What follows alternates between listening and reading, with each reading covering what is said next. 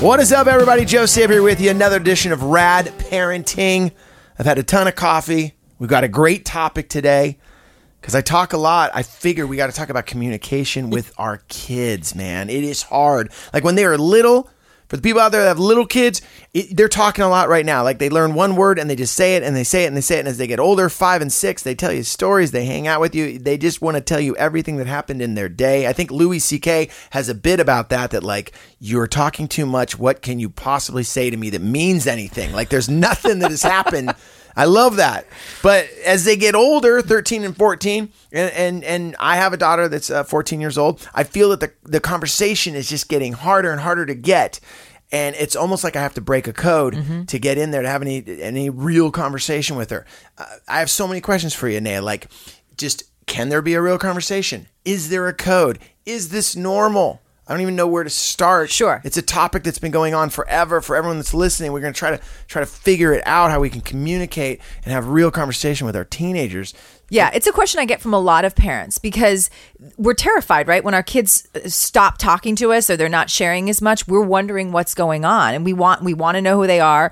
I think some of us are afraid of what we're going to hear from them, and so we're kind of getting in our own way a little bit. But in terms of the code, I mean, the code is really, first of all, as a parent of a teenager, the minute our kids start to enter adolescence, they're going through what in the psychology world is called a process of individuation. So literally becoming an individual, separating from their parents, wanting to get a sense of themselves, trying on different versions of themselves, right? So some of it is just being out in the world and wanting to do things their own way and not be scrutinized by their parents. But a big part of it, and this is the groundwork we can lay for those of you out there that have younger kids, is making it a regular thing that we communicate together, communicating at the dinner table, communicating in the car rides to and from school, all of those things, and really keeping a certain guidelines in your mind. No shaming, no judging. Because the minute that you shame or you judge, when they share something with you, it's over. They're going to stop sharing and they're going to tell somebody who's not judging or shaming. You have to sort of think of everything that a kid is going through in their teenage years as a work in progress. So if it was like a piece of clay that they're molding and shaping in a way that feels good, they think, and then the next day like, no, I want to make it a different shape. If you're stepping in and judging them along the way, they're just going to clam up because they want to be able to keep molding and shaping themselves. Does that make sense? Absolutely. One of the best analogies I ever heard was from a friend that said, as your kids grow up, they're trying on a lot of different hats. That's right. And as they go through their life, they're trying on a lot of different hats. And I realized, I'm in my 40s, late 40s, and I'm still hang on. Yeah, Let's hang on to those 40s. Hanging on to those 40s. I'm still trying on different hats. Yeah. As I roll into 5-0, I'm still trying on different hats. Brilliant. Whether it's like I just got into boxing. I always wanted to box, so I got this boxing hat on now that I'm learning that. So what you're saying is kids are growing, they're trying on different hats. You're using the analogy of they're molding, and if you're over the top of them, shaming them. We talk about that so much. Or judging. Yes. Which is so hard to do. Because what are we conditioned to do all day long? Yeah. Judge people. Hit the tweet out. Look at that. Look at that person wearing that. Don't give a like to that. So Shaming, harsh. judging. Yeah. How now? Okay, you avoid doing all of that. And there's something that you need to in order to not shame and not judge. First of all, back to the number one rule of parenting: leave your ego at the door. Because if your ego is involved, a lot of our reactions to what our kids say or do that are like, oh my God, I can't believe you just said that. What? You did what? That comes from like, oh my God, what does that say about me as a parent? And what the heck is my kid thinking? Where did I go wrong? Whatever. They're just trying things on. And if you want them to keep talking, keep sharing with you, you need to give them a safe space to do that. It's like any healthy communication. If I came to you tomorrow, Joe, and I said, you know what, I've got this really heavy thing. I really need to talk to you about it. And you're like, hey, no problem. Well, like whatever's on your mind. And I got 3 sentences in and you're looking at me with horror because you cannot believe I'm done. I'm never coming to you again because I'm looking for a place to work it out, to process my thoughts. That's what our kids are doing when they come to us. Okay. For the people with younger kids, you're getting your head around this idea. All right, got to have the communication early on. Open up those those conversations, whether it's dinner table, bedrooms, all that. Okay, let's go right to maybe that wasn't done. Yep. That's why if someone's listening to this show, like, hey, check it out. You know, I have a 12-year-old, I have a 13-year-old, I have a 15-year-old. I saw this and it said communication. I clicked on it. Okay, I got a 15-year-old and we don't have the best communication. Anea, what can we do now? What do I do now? Okay, so, and I think I've heard you say, I've heard you say this a few times. This is one of the things I love about the way you parent, Joe, is being human, allowing yourself to say the truth. I don't feel like I did the job that I should have done when you were younger because I really want to be able to I want to know who you are. Here's the deal. I'm human and I make mistakes and I, you know, I've been as good a parent as I could be and I want to be an even better parent because I want you to feel like I'm here for you, or my parents didn't communicate with me that way. I want to be better for you. Showing your children that you are human will give them permission to be human. And that to me is the most beautiful base for honest communication between any two human beings. So letting yourself be vulnerable. Yep. Throw it out there. Hard, yes. That That's is really so scary, hard. right? It is scary. And I think we're sort of conditioned. Showing your kid you're not perfect. That's right. And we're conditioned because of all of the, like, you know, we're just bombarded constantly by messages and this idea that we're supposed to be perfect parents. We second guess ourselves. Like, is it okay for me to say, like, I messed up? Of course it is. Of course it is, because you are demonstrating for them, modeling for them, giving them permission to say, you know what, Mom, or you know what, Dad, I made a mistake and I need to figure out how to make this better.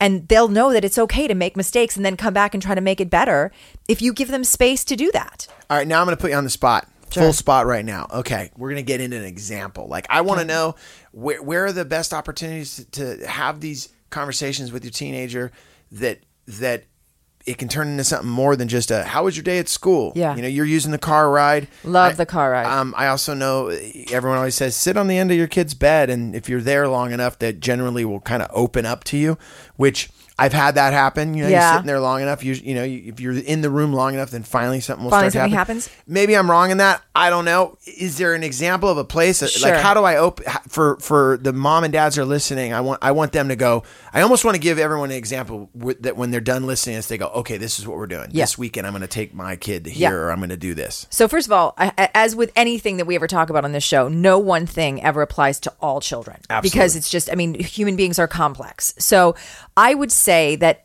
for most human beings, difficult conversations, and when I say difficult, that can mean in content or just like, we haven't been talking that much and I really want to have a conversation now. They rarely happen when you're like, okay, so we need to have a conversation.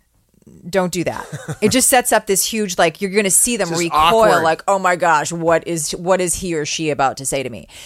That's part of the reason I love the car, or any context in which there doesn't necessarily have to be like we're staring each other down and it feels super serious. But something, I mean, feel for the moment. Like, maybe it's a time when, for whatever reason, they're in a really good mood and they're sharing some little bit of their day or their week. Or maybe it's a really vulnerable moment where you see that they're upset and you say, you know, you look really sad, and like, is there anything I can do? What's going on? And the minute that they start opening up, you can use it as an opportunity to demonstrate to them that this is a safe place and that you can just be a good listener.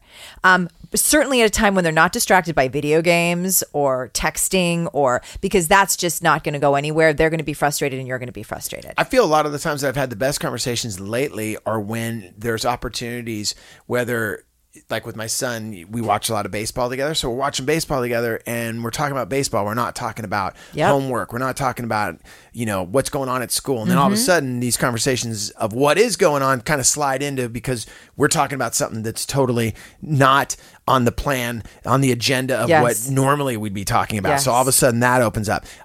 Do you feel that those opportunities can happen with the teenager where maybe mom or dad both bond over something together with them that they're into, that's totally not the typical mom and dad conversation? Does that make sense? Yeah, for sure. And at the very least, you have to create those moments. So it's almost like, again, I think we have to start the minute our kids start to move into adolescence. One of the big shifts that every parent has to make is to stop seeing their child as a little person that is totally dependent and they need to like keep them at their hip to keep them safe, and really start to see that child as a separate human being. And so if you stop and say, okay, so if I was going to have a conversation right now with a coworker, with a friend, with a sibling, an adult sibling, what if we hadn't talked in a while, how might I lay the groundwork to establish a foundation for conversations that might be a little bit more involved, a little more intimate, a little more difficult? And do the same thing with your child. They're human beings. That's the hardest thing you just said, though, looking at them not as that little toddler in the diaper that has, that's just been on them all day, and you're like they're in the pajamas, and you're just visualizing them as this little blob, and now they're this human being that has their own thoughts and ideas. Yeah, what I have found both in terms of like as a parent to my own daughters, but also in my private practice when I've worked with, more teenage girls than I can count, that when I speak to them like young adults, like, another person, another human being with valid thoughts and a valid voice, I see them immediately start to open up. Because that's really what they want to do. Nobody wants to carry all that stuff inside of themselves and deal with it all on their own. But what you're saying is so hard to do, because as a parent, I feel that when we're talking to our own kids, all of a sudden our parents and how they spoke to us just kind of creeps in, and you start following almost like an actor follows their lines and where that thing comes from. Did I really just say that? Yep. Oh my gosh, I sound like my dad. Right. So it's so hard, and I want people to listen to the show that's a struggle I think all of us go through. When it's someone else's kid, I can talk to them all day long about anything. Mm-hmm. I've worked with bands my whole life, young people telling me crazy things. Right. But when your own kid tells you something that's crazy and you have to bite your tongue and be like, yeah, I understand, not pass judgment. Right. So two things on that. Number one, that's why you have to have some of the things are easier conversations first, so that you can even go back just with your partner or in your own mind and go, okay, so where did I sound like my father or my mother, and where was I on point, so that I can like go forward and really consciously create the next conversation and the one after that. The other thing is that it's really important to, and I always encourage parents to do this, find another young adult, and it might even just be an uncle, it might be like a full-blown adult in your life that your child has somehow formed a bond with. Because the things that you might have difficulty saying, or they might have difficulty hearing from you because you're their parent, that other significant adult in their life, maybe it was somebody that used to babysit them, it's like a slightly older cousin, whatever, create a little bond with that person and say, you know what, I really want to find out what's going on with this. I'm really concerned, but she's not going to hear it from me, or he's not going to hear it from me. Can you talk to her? And I don't even need to know what's said. I just need to know that somebody I trust is speaking to my kid and having this conversation. I have great communication with my son right now, and my daughter and I are getting better. I got to ask you the question, though. Is it different for girls than boys? Are boys more talkative as they get older, or is girls less? I think it totally depends. Again, Okay. It totally depends on the individual child. I think that, part of what you're asking is that, is there a different bond? Can a boy communicate better with his father and a girl? I don't necessarily think that there's a rule of thumb. I think that sometimes girls have an easier time communicating with their dad because their dad's not all up in the stuff that their mom might be up in, and vice versa. I think what's really key, ideally, even whether you're together or you're separated or divorced or whatever, that both parents are in some way playing a role in trying to stay involved in understanding who he or she is. I think that we give girls more permission to process their thoughts and their feelings via verbal communication. I think that we teach boys, unfortunately, that that's not supposed to be something they're supposed to share, that really the only acceptable emotion for a boy to either express through word or action is anger. And we don't give boys permission to be vulnerable or sad or all of those things that are super important. So I think it's just with boys and girls, I think it's important to give them space to safe space to communicate about whatever it is they want to communicate. And if they're clamming up, figure out why. Yeah. Also, it sounds like now that when I see parents that have had really strong communications with their kids through the whole ride, I can't help but think the groundwork with that communication was set up when they were younger. Almost certainly. So it's really all about, once again, going back to using those tools of not shaming, not judging, even when they're younger, so that instead of, hey, now let's have some real conversations because you're a teenager, right, you've built up this trust, you've built up this relationship with them that you've cultivated over their whole entire life on this planet, so that when you want to have these real conversations with them, it's not something you're trying for the first time. Absolutely. And for the parents out there who have the 15 or 16-year-old that did not lay the groundwork for whatever reason, it is not too late. It's never too late. And I love your approach, Joe. Again, just to reiterate, this idea of saying, I didn't do this the way that I wanted to, and I really want to make this better now. And I want to talk about how I could do that. And we can start small, we can start slow, but I really want to get to a place where you feel like I'm a safe person to talk to. I always say I wish I would have started this podcast with you 10 years ago, because now I have a teenager and I always learn so much from you, like the word shaming and not judging, because, I'm not going to lie, those tools were in my parenting toolbox and I didn't even realize I had a big old shame saw in there and the hammer that had judgment on it. I will judge you. But what I've learned too, and this, I want dads that are listening and moms that are listening right now, because I know right now you're like, oh my gosh, I've done these things. But what I've learned is parenting isn't it's not a sprint. It's not like once around the track. This is a marathon. And as a parent, you just, like we said, trying on a different hat. Totally. At the beginning of the show, our kids get to try on different hats. Why not? I'm going to try on a new hat. It's called Better Dad Hat. I'm going to try that on. It's going to be Better Mom Hat, more open-minded mom, or more into conversation and not judging and not shaming hat. That'd be a crazy hat because that's a lot of words written on it. Right, but it's a much more effective hat than I'm perfect, which none of us are, which then sets our kids up to think that they have to be perfect. There's no making mistakes because there's going to be judgment, because I see my mom or dad like judging themselves or always being perfect. Yeah. And once again, with the communication, if you lay the groundwork early on, it's going to be easier. But once again, like we all said, if you haven't done that and you got a 15-year-old, 16-year-old that's not talking to you, it's not too late. It's just creating those opportunities for the two of you to bond.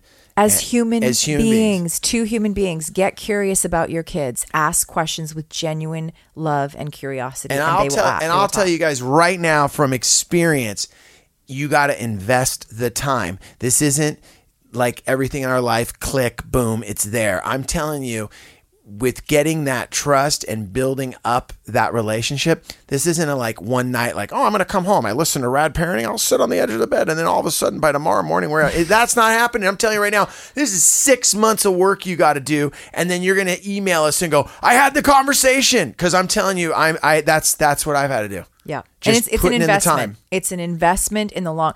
With my oldest daughter who went off to college, I can see how the time and energy that we invested through those difficult, like I'd say, 14, 15, 16 were the most difficult years. And I can see how it's paid off now, because when she's away from home, I am not constantly worrying that she does not have the tools to make good choices, and that she will, I know that she'll come to me and tell me if something's gone sideways so that I can help her work through it. I feel like we could do this show over and over and over again. And we probably will.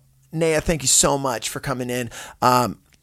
Communication breakdown doesn't need to be a breakdown. Big words that we learned again. No judgment, no shaming.